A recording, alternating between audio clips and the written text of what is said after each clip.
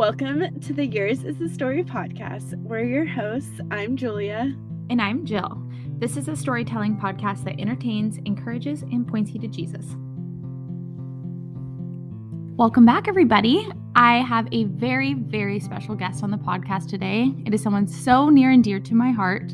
My dad, my sweet dad, Rick Kraker, is here on the podcast, and he has some really incredible stories to share about, I'm not even going to tell you what it's about. We're just going to jump right into it. But we are on a family vacation in beautiful Seabrook, Washington, and it's been such quality time to spend with my dad and to make memories together. So I asked him, I said, hey, would you be on my podcast? And he said, absolutely. And here we are, ready to record. Welcome, Dad. Welcome to the podcast. Welcome, Rick. Thank you, Jillian. And also, I just want to say regarding your podcast, I have been so delighted with what you and Julia are doing. Thanks. When I listen to them, and I've listened to most of the podcasts already, but it's like getting a bottle of water. I've got one right here in my hand, but this is just plain water, but like opening it up and it's like flavored water and you're surprised by how good it tastes. And I listen to your podcasts and they're just very sweet and very refreshing and encouraging, and I love it. Thank you. Thank you. And I know your stories are going to be that way too, but that means a lot. Thank you. Okay. So the first story I want to ask you about today is your story when you were in Japan. You had a pretty miraculous moment. And do you want to share why you were in Japan and the story behind that? Sure. And let me just say, this happened a long time ago. I was in the Navy, and I was really reluctant to ever share this story with anybody because I didn't want people to think like I was crazy. But it came out at some point. I shared it with somebody. Some people were inspired by it. I've been asked to share it a few times. I don't mind sharing it. So let me just say, with that caveat, I'm not crazy. He's not. But I was in Japan. I'd been a Christian for maybe about a year and a half, and 2 years perhaps. And I was actually getting ready to go to visit some friends of mine that I had met while I was there. They were some missionary family that lived on a southern island south of the main island of Honshu. They lived in Kyushu. And so I had met them, a couple of young guys, especially that were my age, that I wanted to go visit and see their family, see their island, visit their church. And so I booked myself a trip on the Shinkansen, which is the bullet train there. And it's like getting an airline flight here. You have to make a reservation. You can't get them at the last minute. They're kind of expensive. If you get off of the train, you're probably not going to be able to get back on because you have to have a reservation. And they're usually filled up. But it goes 120 miles an hour. And so they rarely stop. And, I was going from basically Tokyo all the way down to the southernmost part of the main island. And then I was going to catch, whatever my accommodations were, I don't recall exactly now, down to the next island south. So I'm on the train, and I'm on the train maybe for about an hour and a half or so, 2 hours. And we're just getting ready to hit Osaka, which is about halfway on this particular trip. Osaka is a major city in Japan, and we are slowing down, and I hear a voice say something to me, and it says, get off the train and go to, and I won't give the name because it doesn't matter, but a particular pastor's church there in Osaka. And I hadn't heard of this pastor. In fact, he had a large church there, but this was like Wednesday. It's midweek, Tuesday, Wednesday, something like that. And I had no reason at all to get off the train and to think there was anything special waiting for me there. And if I do get off the train, then I'm going to have a problem because I'm going to be stranded in Osaka.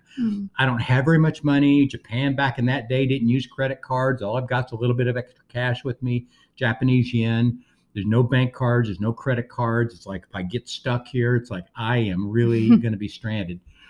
And I'm going to, disappoint my guests or my hosts, that were waiting for me. And so I'm really reluctant to do what I thought this voice was telling me to do, which is to get off of the train and to go to this particular pastor's church. Made no sense. And so I'm wrestling. It's the first time I've ever experienced anything like this in my life. And I feel this inner wrestling that's going on with me, my heart, my spirit, my will, self-will, and what I thought I had felt that God was speaking to me. I wasn't 100% sure, but I will say this, that it was so real to me.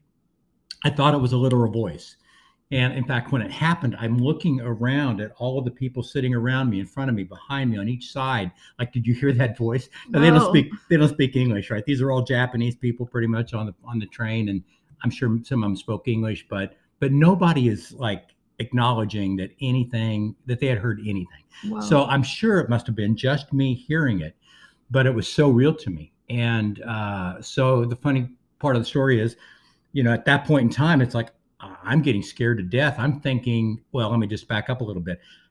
The end of, not the end of that story, but the other aspect of that story is I didn't know what to do. It seemed like a foolish thing to get off the train, and I ended up not getting off the train. So I disobeyed this, command that I had heard, just because it didn't make any sense. And so when the train starts pulling back out of the Osaka train station, the voice speaks to me again. And it says, get out your Bible and read Jeremiah 25:7. Now, like I said, I'm a Christian for a year and a half, 2 years. Jeremiah is not the most edifying book in the Bible. There's a lot of judgments and damnations perhaps in there. Yeah. And, people like to read things like the Psalms or Isaiah. It's really, it's a lot more inspiring. So certainly you don't, at least at that point in my life, I didn't have any scriptures memorized from the book of Jeremiah. So I end up getting my Bible out. I open up my book to Jeremiah 25, my Bible up to Jeremiah 25:7, and it says this: "Yet you've not listened to me, declares the Lord, in order that you might provoke me to anger by the work of your hands to your own harm." Now that verse has been ingrained into my heart from the moment I read it for the very first time at that point. And so it's like I am just repenting all over the place internally. I am certain that we're going to have a head-on collision with another train someplace along the line. Or it was a beautiful day. It's beautiful here where we're sitting at right now. It was a beautiful day like today. I could see Mount Fuji in the distance. And I was sure, though, that a bolt of lightning was going to come through the window and strike me. It just felt like I had let God down so desperately. So we're pulling out of the Osaka train station, and I'm feeling so remorseful. To my surprise, there is a second train stop in Osaka. Now, this is not the Milk Run train that stops at every little junction, right? Because it goes 120 miles an hour. So, but on the other side of town, there was a stop there. So we stopped there. I got off the train this time, especially after, God gives you a verse and speaks so plainly to you. You threw it. And I get off the train, and it turned out that it really changed my life. I found a taxi driver, and I just named this pastor's name. Now, when you say the name sensei, which is the way you would say pastor in Japanese, that also means professor, teacher. It could mean a lot of different things. Doctor, it doesn't necessarily have to be pastor. But somehow he understood what I was meaning, and he said, just a minute. He runs off. He comes back. He said it in Japanese, chotomate. He comes back a little bit in a few minutes, and then we're off. And 5 minutes later, 10 minutes later, he's dropping me off at the front door of this church. And it did change my life. They were having some special services that week only at the church where they were putting some leaders in place, and they had some special pastors from here in America that really were insightful, prophetic, mature, gifted. They kind of saw things about people. They felt things about people, and they'd have them come, and they'd pray over them and really just kind of like speak into their lives what they saw maybe about that particular leader. And it was a real blessing to those leaders. And I'm just there. I find somebody, they lead me to the pastor of the church, who was gracious enough to let me sleep in the church for a couple of nights. I'm up at 5 a.m. the next morning for all the prayer meetings that they're having. It's part of my deal of being given the opportunity to stay at the church was I had to go to the prayer meeting, which started at 5 o'clock in the morning. Wait, did you sleep in the church or someone's house? In the church. In like a pew? On the floor. Oh, wow. Just on the floor. And you're a complete stranger. Complete stranger, right? But, Whoa. Anyway, they trusted me, I guess. Wow. I had a good heart. And I was sure after I saw what was going on there for a day, the first day, it's like, man, this is incredible.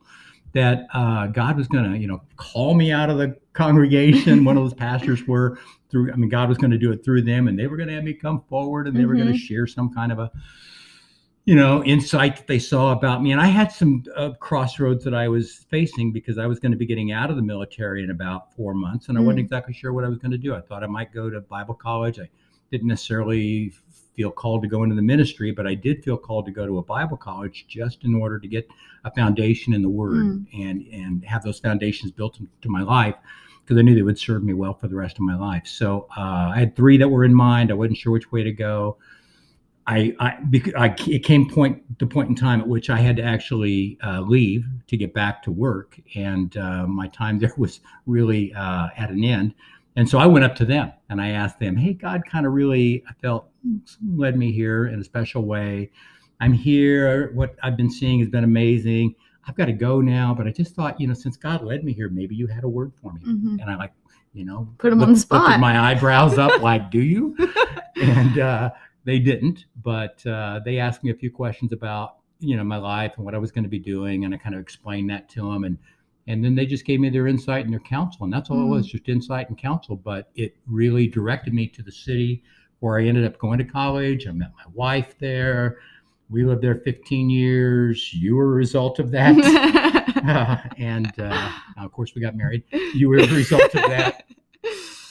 And then here we are today. So that's kind of the story. But yeah, it was God speaking to me in such a very special and clear way, to where I could audibly hear his voice. It wasn't, I hear the voice of the Holy Spirit, or feel like I'm hearing God speak to me in my spirit most of the time. That's 99% of the time. But there've been a few instances where I've actually felt like I've heard him audibly, and that was one of those times. And I was just thinking about it earlier. It's not much different than what happened to Samuel, the young prophet Samuel. Eli, he's sleeping in Eli's house, and he feels like he hears God speaking to him, and he goes into Eli and he said, yes, Eli, what did you want? What did you want? I'm here. You called for me. And Eli goes, I didn't call for you. Go back to bed. Yeah. So he goes back to bed, and God speaks to him again. And he goes back into Eli's bedroom, and they go through that 2 or 3 times. Yeah. And he thought it was literally God speaking to him. He heard it through his ears, and yet Eli didn't hear anything. And that was kind of my experience. Wow. If you didn't obey that day, what do you think would have happened? Like, would you have still gone to Bible college, do you think? Where do you think you would have ended up? Would you have gone to that college that you went to in Portland? I was leaning toward another college on the East Coast. And one of my friends, actually, that I was in the Navy with, was going to be going to college there. Yeah. I had a lot of respect for him. So that might have been the way I went. Yeah. I don't know. And, I have this theory. I can't prove it necessarily, but I think I know that God, and that's really what this is all about in a lot of ways. God wants to guide us. Yeah. And he speaks to us. In fact, in Hebrews chapter 1, the very first verse, it says that God at various times and in various ways spoke to us through the prophets, but today he has spoken to us through his Son. Wow. But the point is this: God always wants to speak to us, I believe, in different ways, and he speaks in a lot of different ways. You can look at the Bible. He spoke through a donkey at one point in time, right? Yeah. He spoke through a burning bush at another time. Wow. He led his nation of Israel, in the wilderness by a pillar of fire by night and a pillar of cloud by day. Yeah. And God's always wanting to have us not miss the mark or miss his destiny or his calling or purpose for our lives. Yeah. So I think a lot of times, even when we do miss it initially, there can be opportunities to get back on track. Thanks for listening to the Yours is the Story podcast. We really want to hear stories from you. You can email us at yoursthestory@gmail.com or DM us on Instagram. We'll see you next time.